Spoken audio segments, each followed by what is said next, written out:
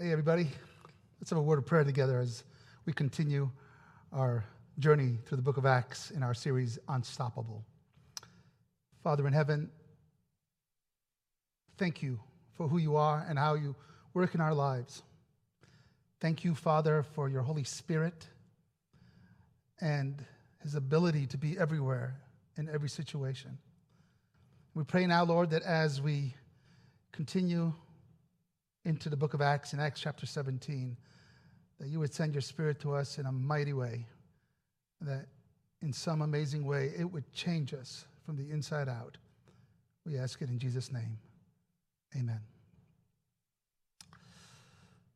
So I have a quote here from Albert Einstein, believe it or not, and it goes like this: coincidence is God's way of remaining anonymous.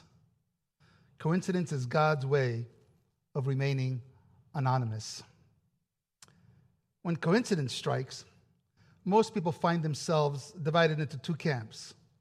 Those declined to dismiss such events as random or maybe even just dumb luck. And then there are those who sense meaning or God's providence behind them. For me, well, it kind of depends on the coincidence and the circumstance of the situation for me to decide which one it is. I believe that there are just dumb luck coincidences, but I also believe that there are many times when what most people would call coincidence is really God's providence in our lives. But I cannot help but see God's divine providence in guiding us to explore the book of Acts during these confusing times. I mean, we've seen it over and over every week, how each chapter remarkably aligns with the current events as they unfold. Or perhaps, and this thought really hit me as I was thinking about this, perhaps the Word of God is so alive and active, so sharp and powerfully penetrating, that it has a way to marvelously calibrate our perspective to realize its relevancy in the current situation. And I believe that no chapter demonstrates this truth more than the 17th chapter. Besides its remarkable application to our present-day situation, I think we're going to find that this chapter is a great lesson on how to engage both religious and secular people to understand the gospel of Jesus Christ. So let's get right into it. We'll begin with verse 1. And it goes like this: When Paul and his companions had passed through Amphipolis and Apollonia, they came to Thessalonica, where there was a Jewish synagogue. As was his custom, catch that, as was his custom. In other words, this is what he did. This is what he did all the time. Paul went into the synagogue, and on 3 Sabbaths, week after week after week, he reasoned with them from the scriptures, explaining and proving, that the Messiah had to suffer and rise from the dead. And this Jesus I am proclaiming to you is the Messiah, he said. Some of these Jews were persuaded and joined Paul and Silas, and as did a larger number of God-fearing Greeks and quite a few prominent women. I kind of like the fact that they actually mentioned the women in this too. But then in verse 5 it says, but other Jews were jealous. Now catch this. So they rounded up some bad characters from the marketplace, formed a mob, and started a riot in the city. This sounds strangely familiar, doesn't it? Have you noticed how the enemy of souls, the celestial rebel, inspires to turn something good into anarchy? We've seen it in the past few months, even on the news, over and over again. When you have some peaceful protesters, suddenly everything becomes very violent, and then there is pandemonium, and there's just total craziness and the riots, and it's just nuts. So they rushed, the Bible says in verse 5, to Jason's house in search of Paul and Silas in order to bring them out of the crowd. But when they did not find them, they dragged Jason and some other believers before the city officials, shouting, "These men who have caused trouble all over the world have now come here." Some versions say, "These men who have turned the world upside down are here too." And you've heard me say often that the world was already upside down. They were actually trying to turn the world right side up. And Jason has welcomed them in the house. And they're all defying Caesar's decrees, saying that there is another king, one called Jesus. And when they heard this, the crowd and the city officials were thrown into turmoil. And then they made Jason and the other post bond, and then they let them go. When I used to teach leadership class, I used to teach students, and when I do leadership coaching, I teach those who I coach to begin to see things through leadership eyes, through a leadership bias. And I never forget, my students would get so mad at me because we would watch a movie, just a simple movie, an entertaining movie. And I would say, okay, but now we're going to watch it together with leadership eyes. And then we would draw these leadership lessons from them. Until this day, I still get an email from somebody that will say to me, "Pastor, you've ruined the way I look at movies now. Every time I look at a movie, I cannot enjoy it anymore. I have to watch it through leadership eyes." Here's what I believe. Once the Holy Spirit gets a hold of us, once the Holy Spirit gets a hold of you, once the Holy Spirit gets a hold of me, we see the world through a different lens. We see it through Spirit-led eyes. And if you see the world through Spirit-led eyes, you don't need me to tell you that this world is being thrown into turmoil by the prince of this world. Not just by misguided human agitators, but I believe by also rebel demons. Just like the ones that were thrown into the crowd that yelled, "Crucify him, crucify him, give us Barabbas." All throughout history, these demons have penetrated and infiltrated and have tried to cause turmoil. And I believe it's happening here today in so many different ways. Now, verse 10 says this: "As soon as it was night, the believers sent Paul and Silas away to Berea." Let's sneak them away from here. Let's get them out of here. "And arriving there, they went to the Jewish synagogue." That was their custom. That's what they did. And it says, "Now the Berean Jews were of more noble character than those in Thessalonica." Don't you like this? I mean, I love the fact that there is a group of people that are recognized for their noble character. And here's what it says. Here's why they were recognized for their noble character. It says, "For they received the message with great eagerness." In other words, they wanted to know. They wanted to know what is Paul and Silas telling us. They received it, but they didn't just accept it, though. Listen to what they did. They received it with great eagerness and examined the scriptures every day to see what Paul said was true. Now, that's the way to study the Bible. That's the way to listen to a sermon. Don't just take my word for it. Look it up. Check it out. Make sure that it's really what it says. Study the scriptures for yourself. When you do that, God says you have a noble character. I love that. We live in a world inundated with information. Never before has it been this bad. Don't know about you, but I'm tired of the bombardment of data from every side. The meds work. No, the med doesn't work. This person is deceiving. No, this person is not deceiving. Wear the masks. No, don't wear the masks. This is just a conspiracy. No, it isn't a conspiracy. The earth is flat. No, it's round. Listen to the Democrats. No, listen to the Republicans. I'm just so tired of all the different sides. And if we're not careful, if we don't examine everything carefully, we may be deceived. And I think what's really important is not to choose sides, but to have that noble character that the Bereans had and say, okay, what really is the truth here? What really is going on? The Bereans were noble because they received the message with eagerness and examined whether it was true or not. I so wish more of us examined more, prayed more, and asked for Spirit-led eyes. Don't you? In verse 12, it says, as a result of these men and women with noble character, and as a result of what Paul and Silas were doing, it says, as a result, many of them believed, not just a few like in Thessalonica, but in Berea, many of them believed, as did also a number of prominent Greek women and many Greek men. Once again, it mentions both.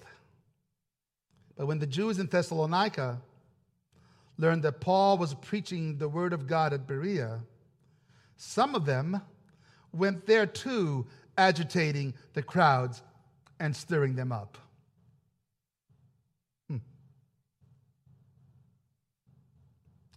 Verse 14 says, the believers immediately sent Paul to the coast, but Silas and Timothy stayed at Berea.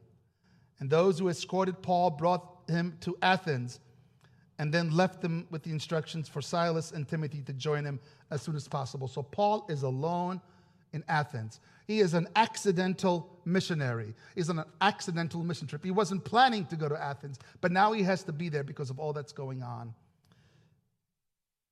But is it accidental? Coincidence is God's way of remaining anonymous. Verse 16 says, while Paul was waiting for them in Athens, he was greatly distressed to see that the city was full of idols. So one of the things that we notice is that Paul looks and sees. He is studying. He's observing. And then it says, so after he had done all that, it says, he reasoned in the synagogue with both Jews and God-fearing Greeks, as well as, check this out, in the marketplace day by day with those who happened to be there. So he was able to somehow reach the religious and the secular. There was if you like baseball, some of you know about switch hitters, right? Well, there was a guy by the name of Pat Venditti who was a switch pitcher. There's very few in history. He actually had a special glove that he could just switch from one side to the other so that he could pitch with either hand. Paul Venditti regularly pitched with both arms. Venditti was drafted by the New York Yankees and then later also played for the Seattle Mariners and some other teams as they followed, and now plays for the San Francisco Giants. And the reason why he was so much wanted was because he was a switch pitcher. The Apostle Paul, I believe, was the Pat Venditti of evangelism. He could switch pitch. He could go either way. It was amazing. He goes from the synagogue to the marketplace, from the religious to the secular, and he knows how to do this with such amazing competence that I think as we study this, we get to understand how we did it and what the results were. So let's continue.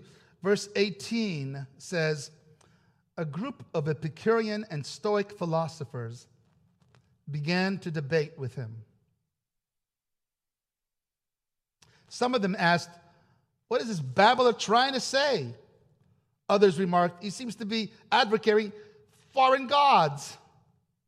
They said this because Paul was preaching the good news about Jesus and the resurrection. And then they took him and brought him to a meeting of the Areopagus, where they said to him, may we know what this new teaching is that you are presenting? Like, can we know about this? Can you tell us a little bit more about what you're saying? We've never heard this. Verse 20 says, you are bringing some strange ideas to our ears, and we would like to know what they mean, because they believed in so many different gods, and now here's another one. And this is totally different than the other gods that they had known about.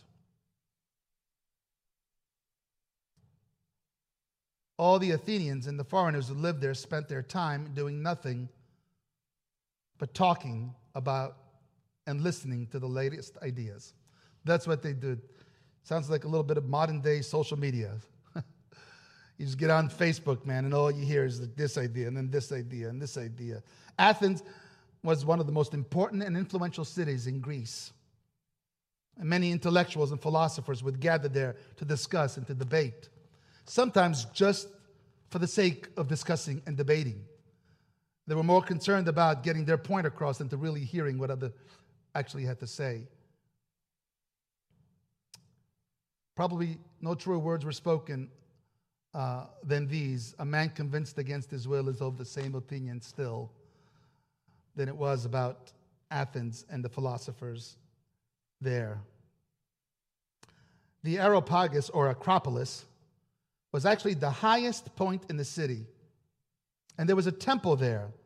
And the patron goddess of that city was Athena. And Athena was the goddess of wisdom and warfare. And then if you went 50 yards or so by, there was another temple with another god. Someone once said that it is easier to find the god in Athens than a person back in those days. There were so many different gods. About 50 yards away was another temple, and that was there was another god there, and the god of Ares was the god of war, the Greek equivalent to the Roman god of Mars. And that's why in some translation it's called Mars Hill, because that was the hill of where the god Mars was, or Ares.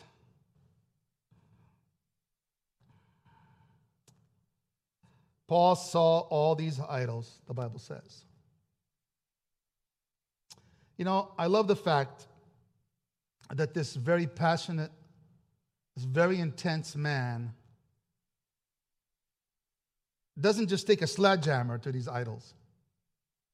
Doesn't sit there and go, what is all this? And starts to criticize. And no, he sees them and he looks at them. In fact, as we have seen over and over again, he decides to meet them where they are.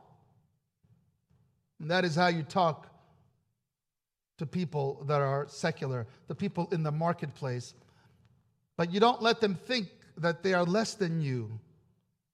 I love this. Verse 22 says this: Paul then stood up in the meeting of the Areopagus and said, "People of Athens."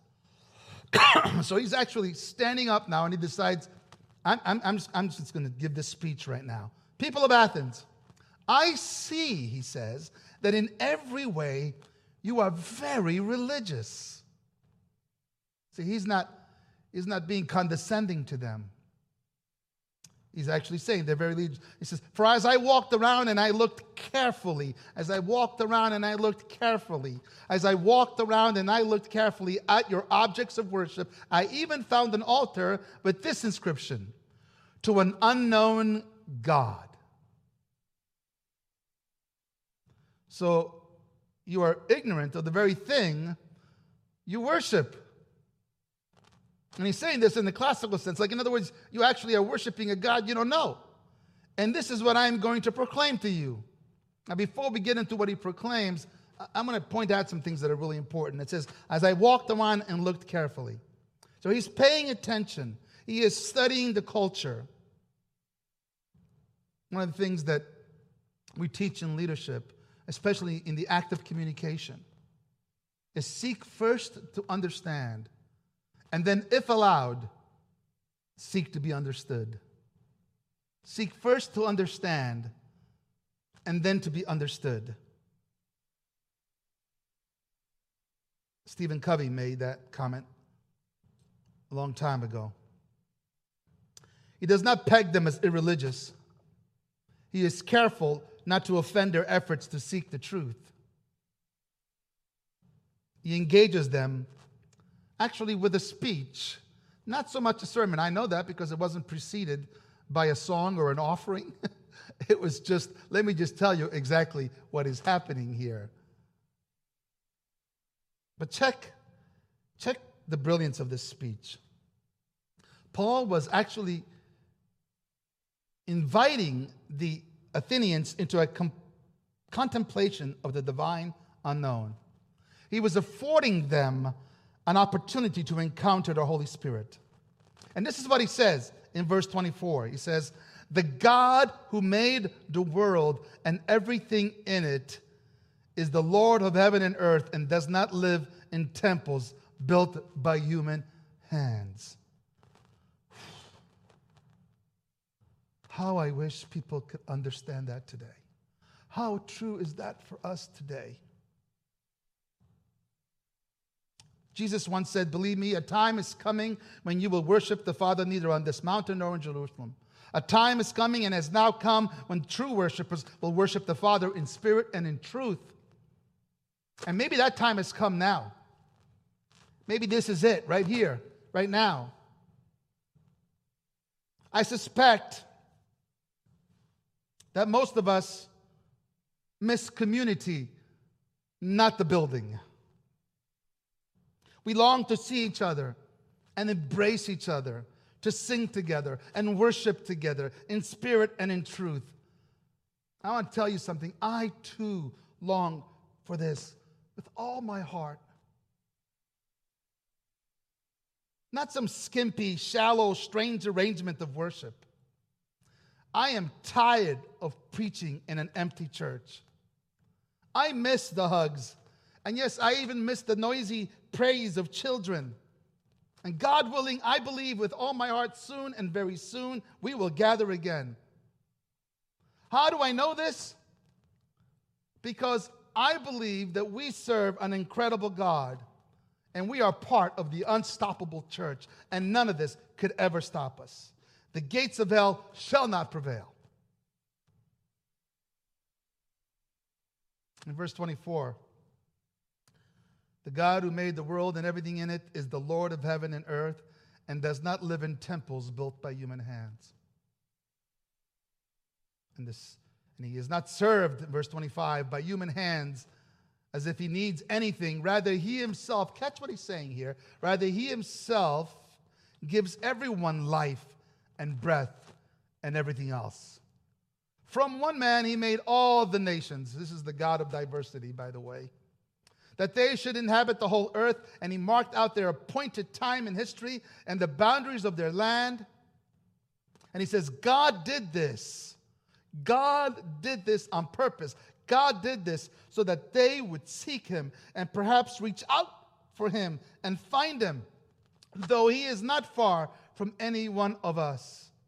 For in him, we, and I bet he's doing this with the Athenians, we live and move and have our being. God is in us. He is not far from any of us, for in him we live and move and have our being. And brilliantly, Paul points to God who is the creator, sustainer, in charge of history and geography. And then he says this unknown God that you worship, this unknown God longs to be known by you. This unknown God longs to be known. He is approachable. He is reachable. He is discoverable. And he's lovable. That's the God we serve. I don't know if you remember when you were little, you used to play this game called Hot and Cold. You would hide something, and somebody would be walking around, and if they were getting close, you would say, hot, hot, hot. If they were going farther away, you'd say, cold, cold, cold. And it's like these Athenians were playing this hot and cold game, and Paul is saying, hey, let me just tell you right now, it's getting really hot right now. You're getting really close. It's hot, hot, hot. In verse 30, it says, in the past, God overlooked such ignorance. Some versions actually say he winked at our ignorance. I'm so thankful at times when God winks at my ignorance. I'm so thankful that God loves me so much that he's able to overlook my stupidity. I'm so thankful that God can overlook my mistakes and my ways, that his grace is abundant. He says, but now he commands all people everywhere to do what? To repent. I think this is when the speech starts becoming a sermon. I think right now I hear an altar call coming. And he says, for he has set a day when he will judge the world with justice by the man he has appointed. The man he has appointed. Who is this man? It's this guy, Jesus Christ, that I've been telling you about. He has given proof of this to everyone by raising this man from the dead. And every knee shall bow and every tongue will confess that Jesus Christ is Lord. Wow. I mean, check out the outline of this amazing speech. Forgive me. I give speeches, I give sermons, so I'm always looking at what's the outline, what's the point, how does he do this, what is he making, how is he making the point? And he's basically saying, look, God is the creator, God is the sustainer, God is the governor, God is the redeemer, and yes, God is the compassionate, just judge. Wow. Now that's a sermon. All in this short little moment, he's able to put all this out there for them to hear, because he knows this may be it. I may not come back to Athens again. I may not get a chance again to do this. And it says in verse 32, when they heard about the resurrection of the dead, some of them actually sneered. Again, they were just there to make their points. They couldn't understand this God, that it could actually be raised from the dead, that he actually was dead and now is alive, that Paul actually saw him alive.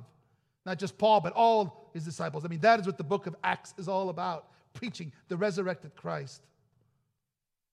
And some of them sneered. But here's the point.